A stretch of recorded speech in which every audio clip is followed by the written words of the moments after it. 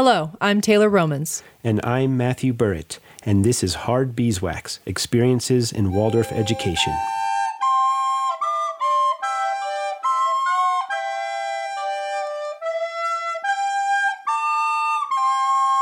This week on Hard Beeswax, Taylor and I spoke with Addison Nace, a graduate of the Santa Fe Waldorf School class of 2013. She is currently working on her PhD in Design Studies in the School of Human Ecology at the University of Wisconsin-Madison. We caught up with her from Chiapas, Mexico, where Addison is living as she pursues her research.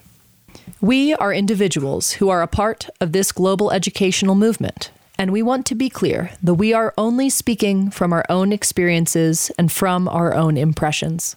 We do not presume to speak for the Waldorf movement as a whole. Addison, thank you so much for being with us here on Hard Beeswax. I know that this is my first time meeting you, but you had Mr. Burritt over here as a teacher.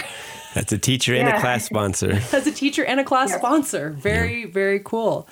So, Addison, when did your Waldorf education begin?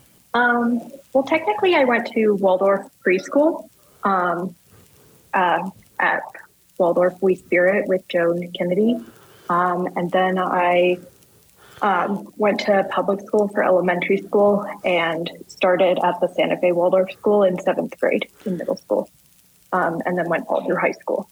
So I kind of did the reverse of most people in just coming for upper school. Yeah. And what was that like coming in 7th grade? Well, there were quite a few kids, I think, who came into my class in 7th grade. So it wasn't too bad. And people were always coming in and out, and the students were really friendly. I think why my parents chose Waldorf school for me for middle school was, I think they just really liked the idea of getting to hang on to childhood a little longer, which is something that I think as a 12 or 13-year-old was something I needed too. Yeah. And I'm curious about, kind of that foundation of having that preschool experience. Was it a Waldorf preschool in someone's house? Yeah. Yeah. What was, maybe what are some of your memories from that? And then going from there into maybe a public school first grade, what was that transition like for you as a young kid? Well, I went to Acequia Madre Elementary School. Yeah. So it's really small. There were only 100 kids in the school. My first grade teacher, her son actually went to the same preschool I went to. So she also kind of had a Waldorf background. And Acequia Madre is an arts immersion elementary school. So I don't feel, after preschool, I went to a cooperative kindergarten thing. My mom, I don't remember much of my mom told me that I refused to go to their learning time, basically, with my best friend in kindergarten. Which I think she's at Harvard Law right now. So I think that just shows you don't really need to be forced into learning when you're really small. Yeah. So, I don't know. So public elementary school wasn't really, I feel maybe it was just that transition of starting school in general. Yeah. Oliver's actually at Acequia Madre right now, my son. Oh, cool. Yep. Good. So what grade is he in? He just started first grade. Okay. I don't know if I know any of the teachers who are there anymore. So, since it was so long ago. Yeah. So then you came in 7th grade, you joined a class. It sounds like there was, a decent amount of inflow and outflow. What do you remember as far as blocks, as far as subject classes? What as a 7th grader spoke to you? What were you excited about learning in that age? Well, I really liked school, so I liked everything, basically. I think the perspective drawing in 7th grade was really exciting for me. I don't know. I remember we also read a biography of Eleanor of Aquitaine, and I really enjoyed that because she was such an interesting historical character. as like someone living in like the 12th century, I think. I don't really remember, but also very like open about being an independent woman, kind of. And I think she had multiple affairs. So, yeah, I don't know. But yeah, I just really liked school. So I liked everything. Yeah. Then what instrument did you play? I played violin, but I started violin when I was, I think when I was 5. So it was more just something that I like continued. Yeah. So had, one of the most acute differences frequently for someone who has been in a non-Waldorf school than coming into a Waldorf school is the festival life and kind of the school calendar and these rituals and rhythms that are in place, because it sounds like you were kind of peripherally maybe involved in the Waldorf community a little bit even before you came. Was that something very new for you, or had you already had some experience with the festivals, the fairs that were a part of the school calendar? We usually came to Winter Fair because I was like the one that was open to the public. So I do remember like going at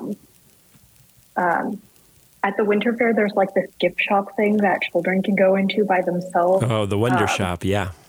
Yeah, but you had to like go through a tunnel when I was like 3 or something, and that was very exciting. Yeah. But yeah, so we usually went to that. Yeah, I don't know. I don't think the festival life was like that shocking to me. I mean, I actually think in Santa Fe, we kind of, because we have like fiestas in the fall, it might, that there are like similar celebrations that get, I don't know, that are reflected, I guess, maybe in my home life or also a little bit at school, that wasn't such a big transition for me, I guess. What was your favorite festival? At Waldorf school? Yeah. I don't know. I feel like a lot of, maybe some of that stuff feels less magical when you're in middle school because you're starting to get like jaded. I think the Winter Fair is still my favorite. Yeah. So then, did you have an 8th grade project? No, we weren't doing that then. We weren't doing that then. Okay. So then tell me a little bit about the transition from middle school into high school. How did that work for you? Well, I guess for me, it was kind of like, since I came in 7th, well, since the public school system, you end in 6th grade and then you transition into middle school. And a lot of my like friends were in the same middle school that they would continue on to high school. So I just like assumed that's what I was going to do. So there wasn't like, I think we had to reapply to the high school or something. Yeah, back then I think like we just did. continuing on, which was like, I don't know why. I think probably as an 8th grader, I was like, I don't know why I have to do this. I already go to school here. Yeah. I don't know. I didn't have like a perception that I would leave after middle school because we like had already done the like school hunt thing. Yeah. So. Yeah. Great. And so tell me about some of your early experiences in high school. What do you remember? I remember like going to Vallecitos. I remember we had to wear slippers in school at that time, which I think everyone protested. Yeah. With the floor? Was that when the floor was new? I don't think it was even that new. I think we just like had a policy for wearing slippers. And I remember feeling frustrated about it. I can only imagine. Yeah. I think I was excited because I think we got lockers that year. So it was like exciting to get a locker for the first time too. I think people were also like nervous because the high schoolers always looked really intimidating to us coming from the lower school. And I think people were also like nervous a little bit about changing classrooms, but because it was smaller, that didn't end up being a big deal. Right.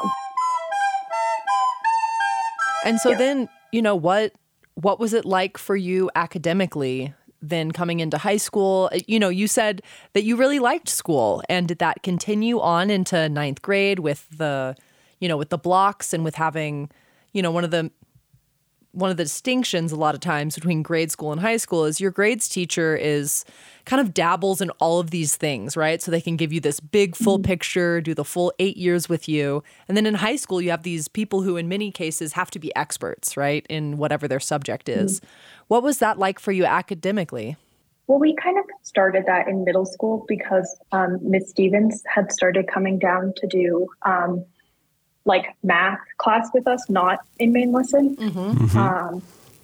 And I think Miss Colgate also came down to do like additional English classes with us. And also because I went to like public school and had different teachers every year, I guess that wasn't like such a shocker to me. Yeah.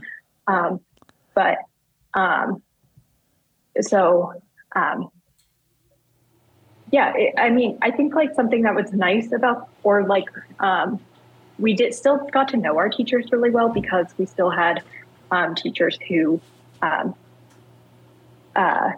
like stayed, or like people were still there all through high school. Yeah. So even if it wasn't like one singular teacher, there was still that sense of community, I think. Yeah. And then what block spoke to you? You know, you talked about Eleanor of Aquitaine in 7th grade and perspective drawing. What were some of the early blocks in high school that spoke to you? I really liked the modern history block. What else did we do? I don't know. I still liked everything. Yeah. I really liked English class that year. We had Miss Gorman, or Meg Gorman, and she was incredible. And we read a bunch of books by international authors, which I really appreciated. We also took Chinese with Miss Chen, which was like a really interesting experiment. That was kind of exciting for me. My cousin had taken Chinese in college. My grandfather also lived in Shanghai when he was 21. So it was like exciting for me to like learn a little bit of Chinese, to be able to tell my grandfather about that. So that was one of his interests, except he didn't. He like lived in Shanghai, kind of immediately following World War II, basically. And he was teaching physics at an American school there. Nice. So he like didn't remember any Chinese. He just, I think he remembered how to say like good and bad or something. But I don't know. It was like nice to get to, I feel like 9th grade was like an experimentation year a little bit. Great. And so, you know, did you feel the social life, and you entered in 7th grade, a lot of times I think people coming into a Waldorf education, you know, in middle school or high school often worry about the social life. Can you talk a little bit about what that was like for you? I made 2 really good friends in middle school. I don't know. Yeah, I think our Waldorf school social life was hard sometimes because it was so small. But I also had friends outside of school, which made things a little easier to balance.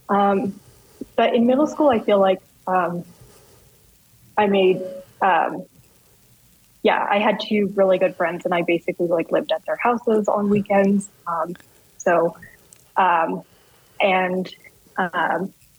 In high school, my 2 friends from middle school weren't planning on coming. One of them ended up coming back for a year. But I think just because we were so small, we also like learned how to get along better, even if we weren't all best friends. But I don't know. I'm thankful for my friends outside of school too, because that was like a nice salvation to be able to like dip into other social circles occasionally.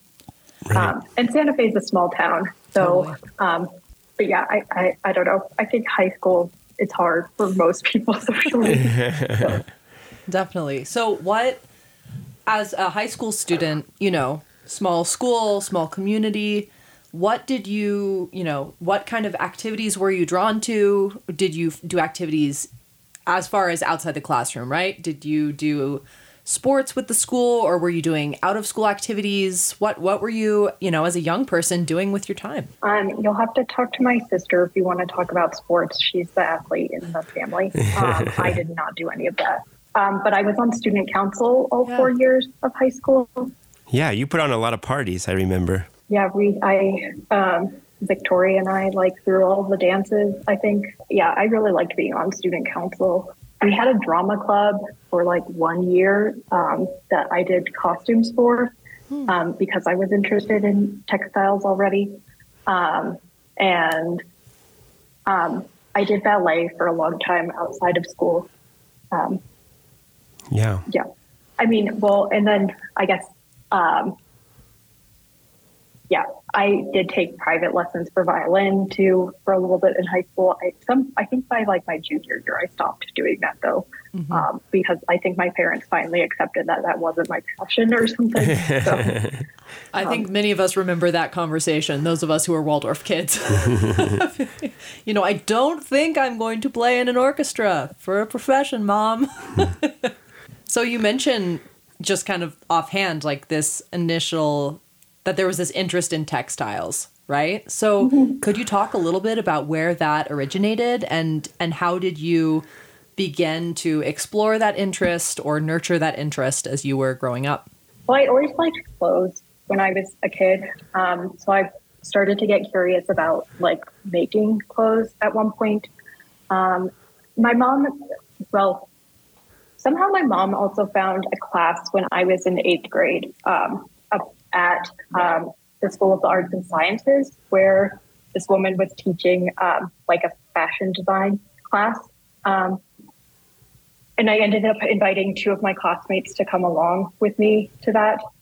So like every Friday we went to another school and took a fashion class, which was really fun. I think I also did a camp at the community college. But after, so I also did like handwork sewing since elementary school, because that was just also like an interest of my mom's and mine. So even though I wasn't in the Waldorf system, my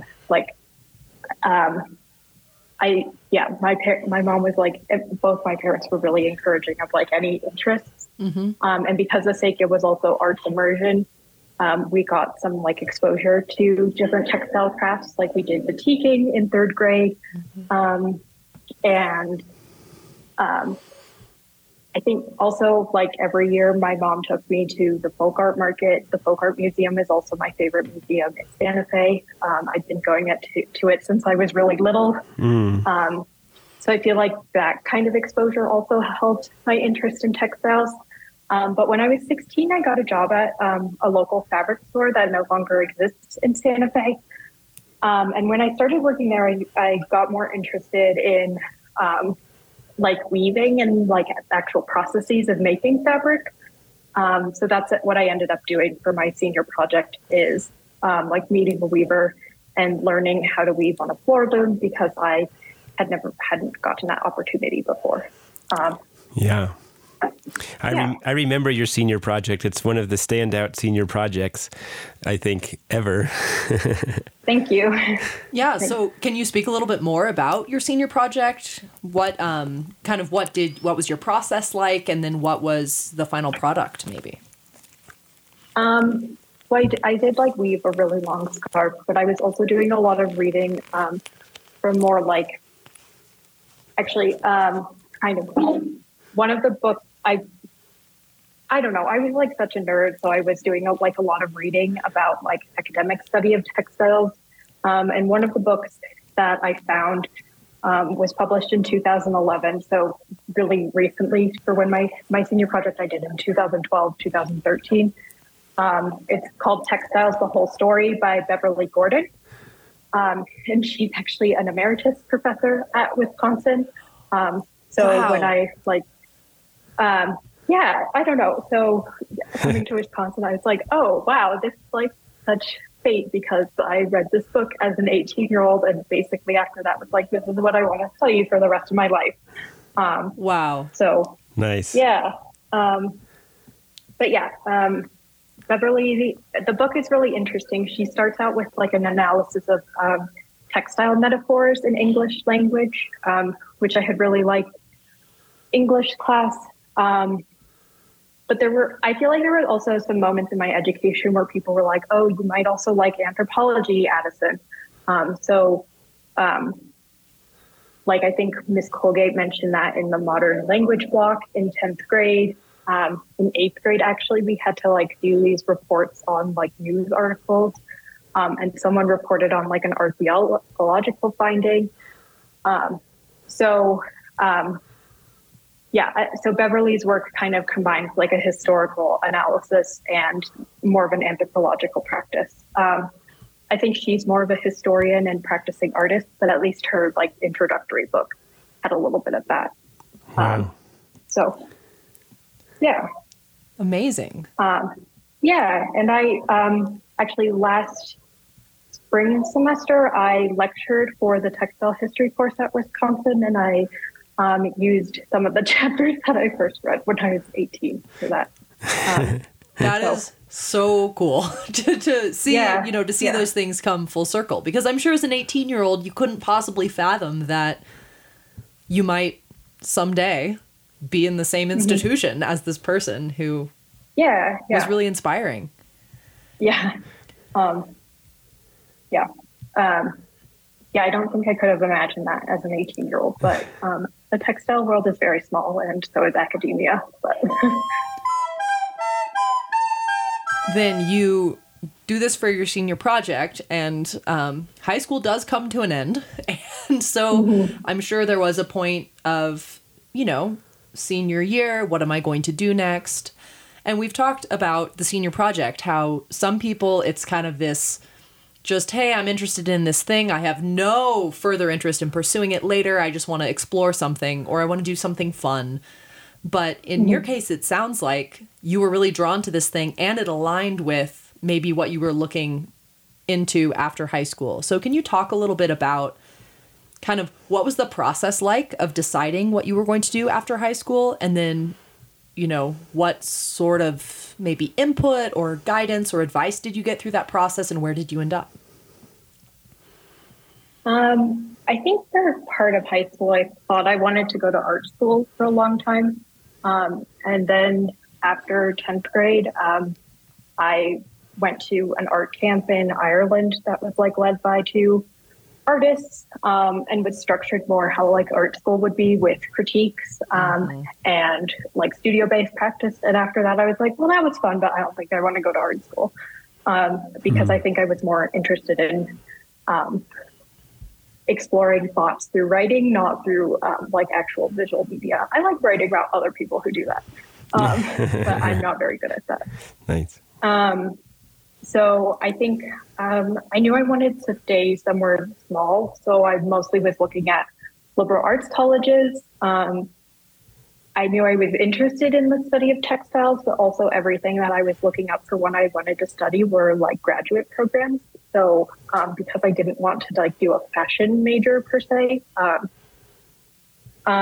so I started looking more at like schools with art history or anthropology programs, or some way I could combine them.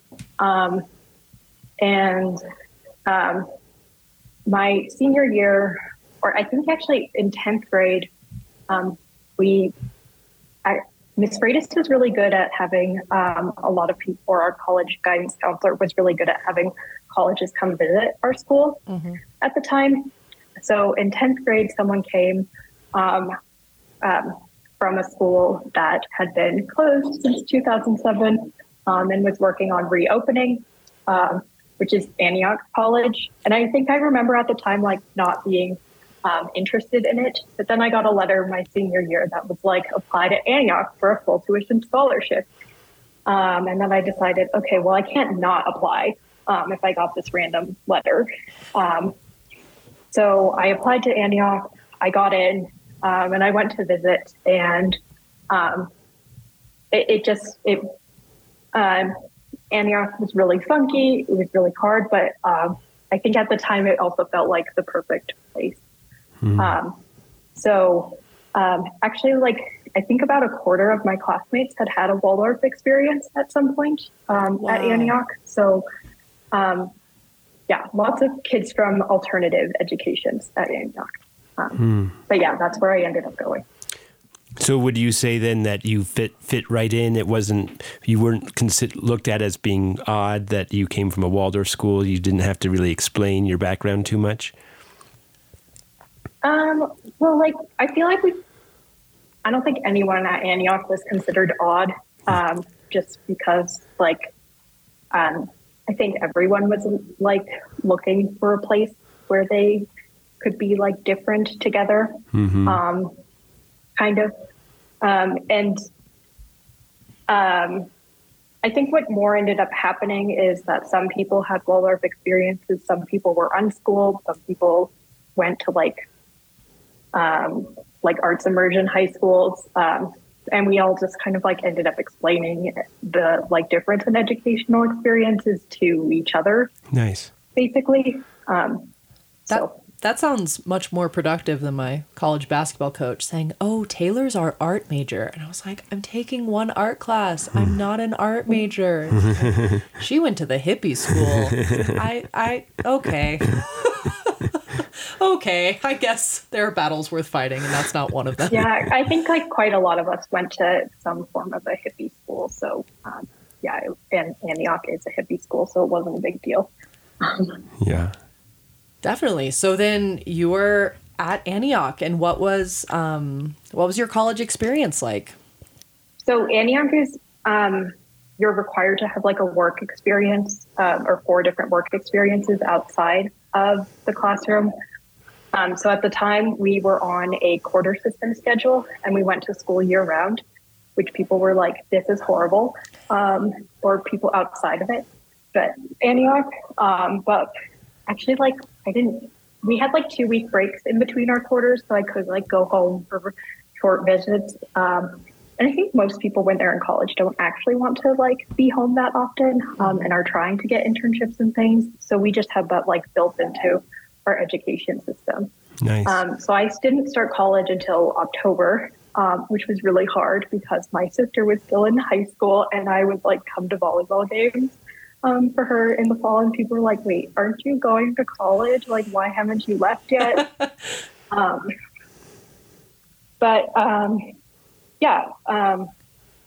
I don't know. Our quarter system, I guess, like followed more of like a pagan calendar because we usually have our break close to the 21st. So like the solstice, like actually reflected the seasons a little better.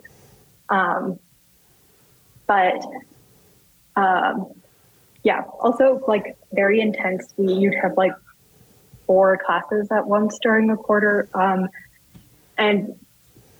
We'd study for 6 months basically, and then go on a co-op experience. So for my first co-op, I came back home to Santa Fe and worked at Site Santa Fe.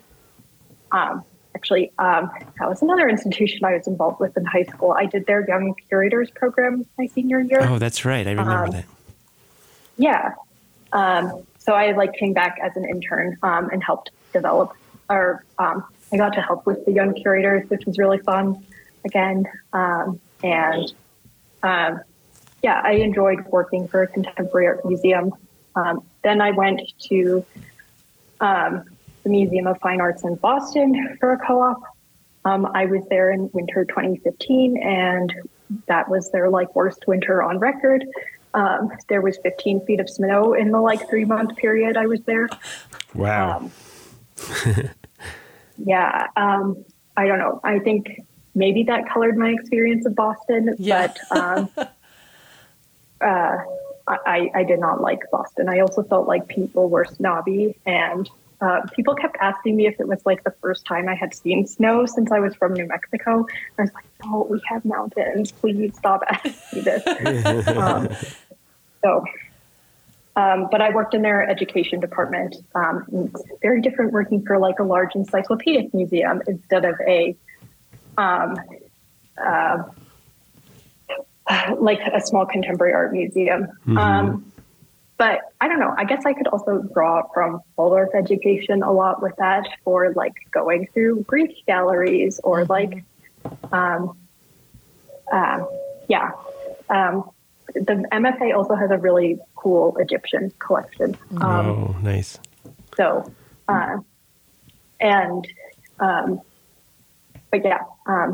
that was an interesting time. And then I switched gears and wanted to do something more textile oriented. And I went and worked on an alpaca farm in Washington State.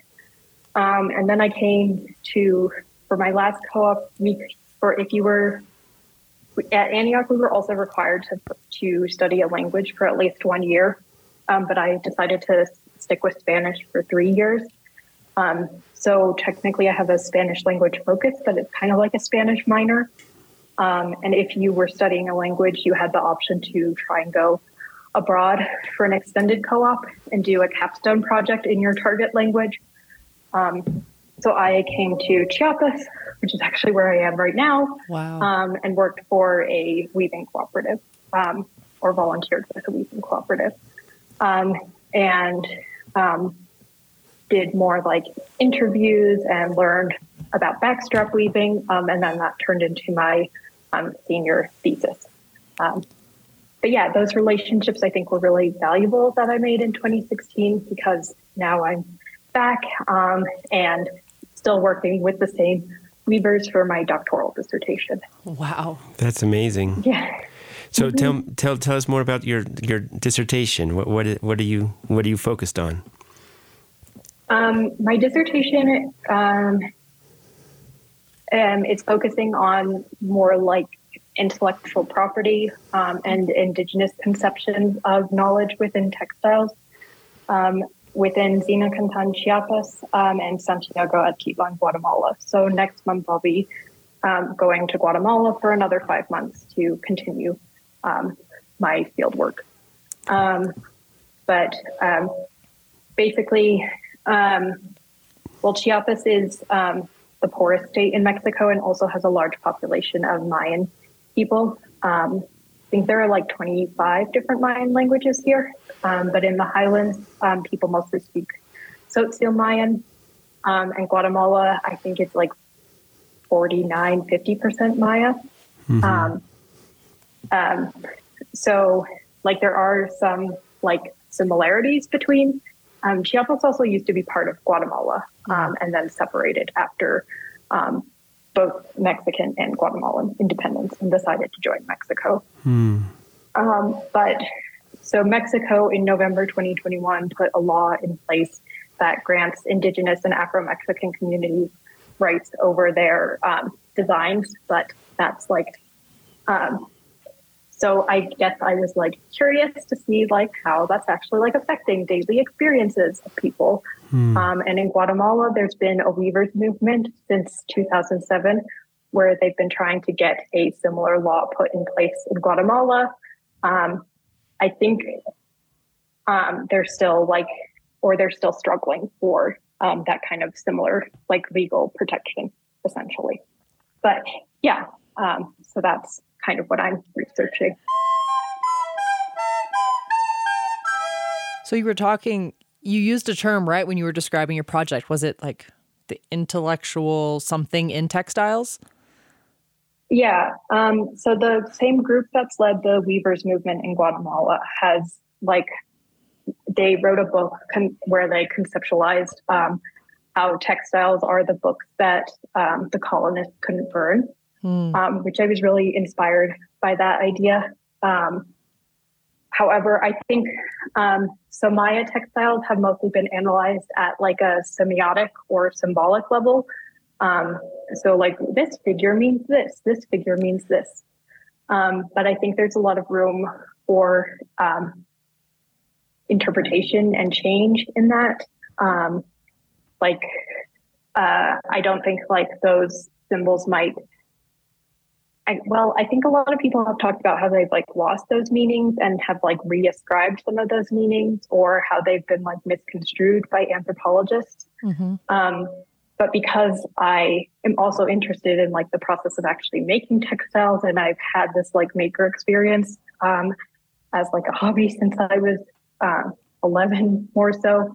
I'm interested in like if there's like actual knowledge conceptions embedded in the making process of the textiles that haven't really been explored. So something I think that I'd like to do in the future is people are kind of concerned about like dyeing techniques, basically, or techniques that are dying out. Mm-hmm.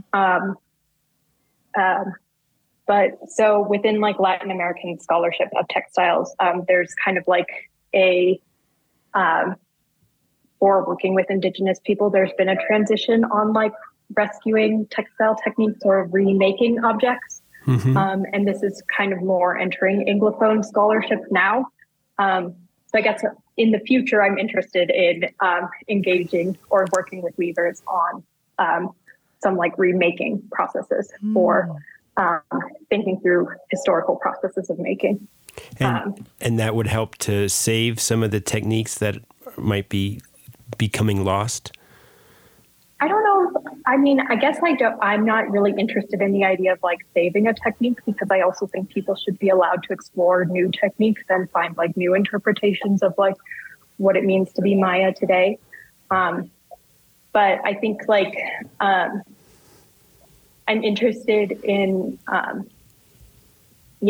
so like there isn't like a library of textiles, at least within Zinakantan. The tradition is when someone passes away that you like they're buried with their clothing or their like handmade, or sometimes their clothing is burned if they can't bury someone with everything. So clothing is like really tied to the person.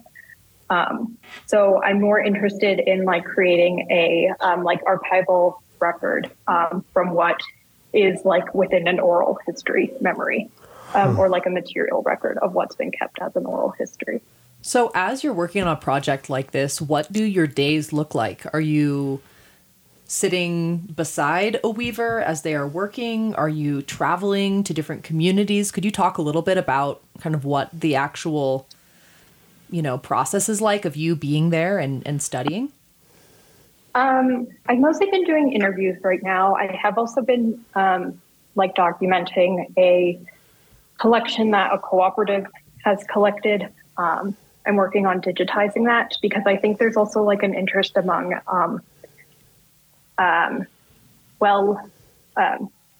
like younger people. Everybody has a cell phone nowadays. So I'm interested also in thinking about other ways of how people within a community can access different material items, or at least like know where they could go to find that information. I was talking to a young woman who like says like she likes looking at historical pieces for inspiration, and usually she like first goes to the internet to start finding things. So I think like that like the process of digitization can be like an entry point for people to begin exploring that. I've also been after like interviews, I've been trying to take photos of the like few pieces people have actually saved that weren't buried with their loved ones. And usually those are pieces that were part of a, within Chiapas, in Guatemala, there's a system called cargos. That's like kind of like a religious task. So people who have held cargos, their families have kept the objects either for the specific dress they needed to wear as like while holding this role, or objects that were made for like specific religious ceremonies. And people are Catholic, but it's more like Maya traditional Catholic. So there's like a mix of Maya beliefs with Catholicism. And do you find that a lot of the maybe inspiration behind the weaving is kind of maybe religious or spiritual in nature? I think it's more connected to the natural world, actually. So. And is that in the images and the colors and all of the above? Yes. Yeah. Something that one of my dissertation chapters I'll write about in Zinakantan, where I primarily work, which is like a indigenous municipality.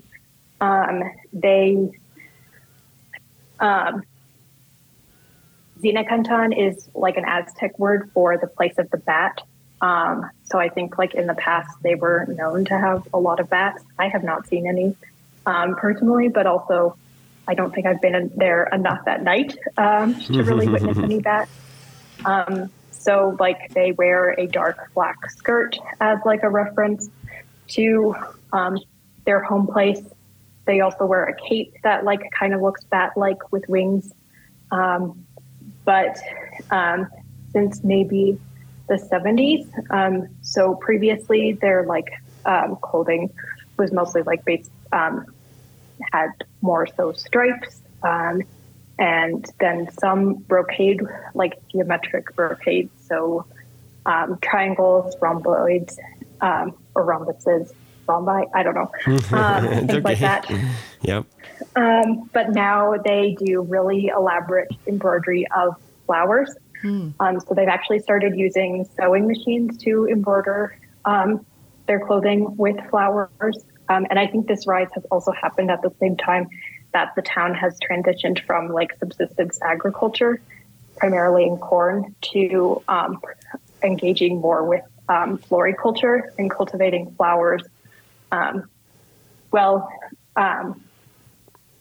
Yeah, I think in Mexico, like every church has to be decorated with flowers. I guess there's also like people who have traveled in order to sell the flowers, but that's like one of their main industries besides textile crafts. So I think like by like putting the flowers onto the garment, it's also kind of like or it's an embodiment of the land onto the physical body, basically. So, and like each municipality also has their own style of dress that like signals where they're from. So I think there's a deep like geographic or like land-based connection between dress and the body and community and land. So. Yeah. I'm sorry. I guess I didn't realize. I guess maybe my question is, how did you become connected with the Mayan culture and Chiapas and this area of the world? Where did that come from? Partially accidental, basically because my university had a connection here. I was also interested in maybe coming to Peru to learn about Andean weaving practices, but one of my college advisors also worked in Chiapas.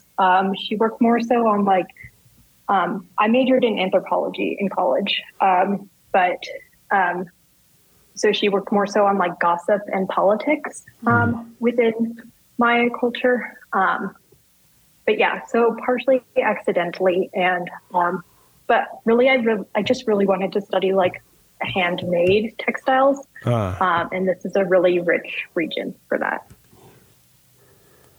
What is a maybe kind of like a really big question that you dream of maybe someday exploring in the world of textiles? If you had unlimited funds and resources, maybe what would you kind of dream of diving into, or are you doing that now? I don't know. I think I'm really lucky that I'm getting to like live my dreams a little bit.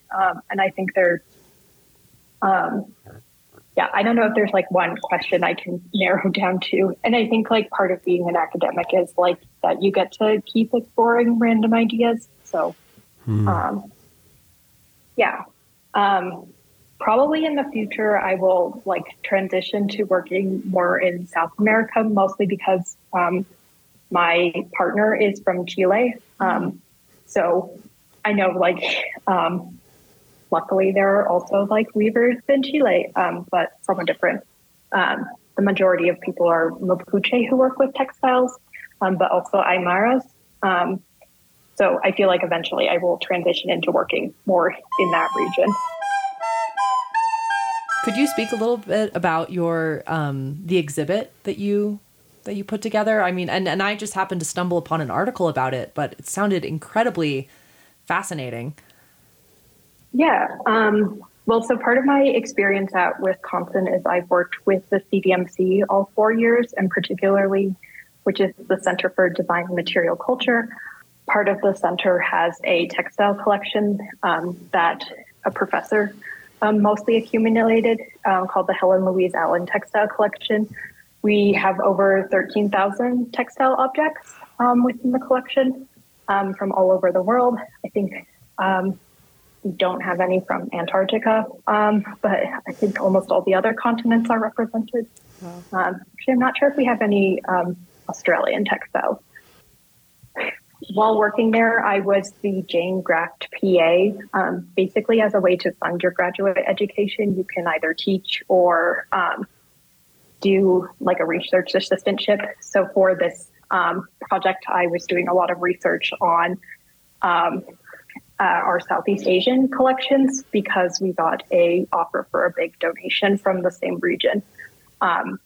So while I was doing this research on Southeast Asian textiles, I felt like there was a similarity of,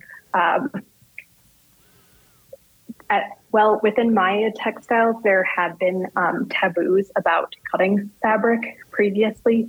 So normally everything had 4 selvages in the past.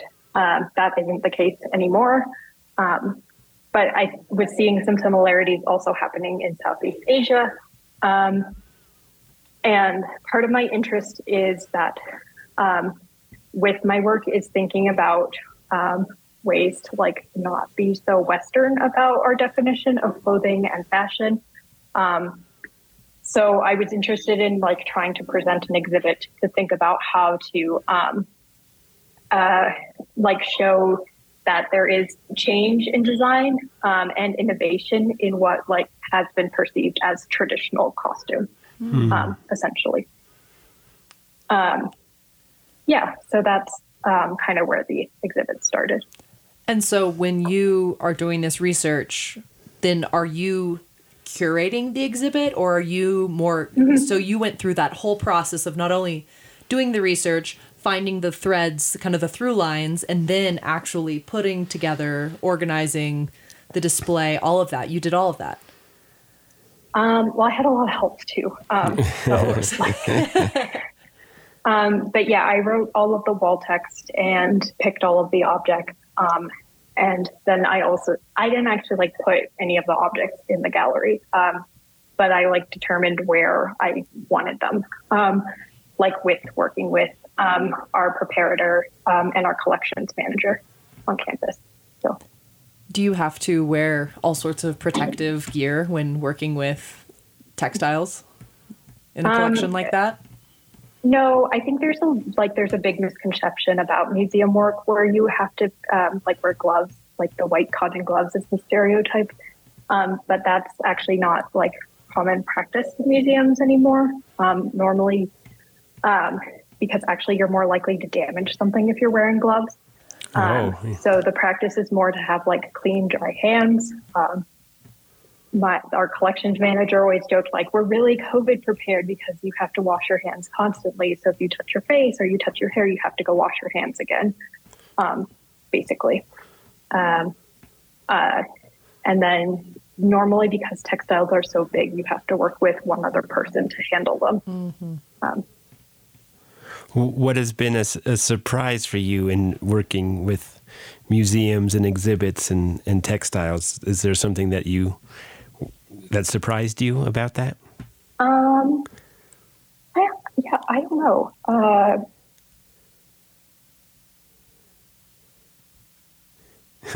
I don't know how to maybe answer that. Maybe a curveball question. So maybe just as we're wrapping up, were there, when you look back now on your Waldorf education in particular, was there any part of it that you have lingering questions about that maybe we could answer as Waldorf teachers who know a little bit about what's behind the curtain? Were there any, rituals or practices or things that were taught that you look back and say, that just never quite made sense to me? I mean, I think eurythmy is a question for everyone, basically. That might be the only one. Yeah, eurythmy is a big one. I did really appreciate about Waldorf education. Like, I think we, like the way we learned science more so had like a history of science approach to it. That like what we were learning in history class was also the same period where like certain scientific discoveries were happening. So I did like appreciate those like threads happening in my education. I think also like the way that kind of like integrated form of thinking has also like really informed me as a scholar now. So I do appreciate that about my Waldorf education as well. Nice. Very cool. Mm-hmm. Any last questions, Matthew? Well, I guess what came to mind is just listening to you talk. It sounds like textiles. I mean, you almost use the metaphors of threads running through your life and stuff like that. How it's everywhere in English. Yeah. Well, I mean, it's just so great to talk to you. I'm really grateful that you're willing to spend an hour with us. And oh yeah, no problem. Is there any work that you've done, anything that we could direct someone who maybe wanted to learn more about what you're doing or who was interested in supporting your efforts somehow? Is there any organizations you're working with, maybe? Anything you'd like to promote? Well, I'm also on the board of an organization called Nace Esperanza. It's easy to find if you, or I think our website is natique.org.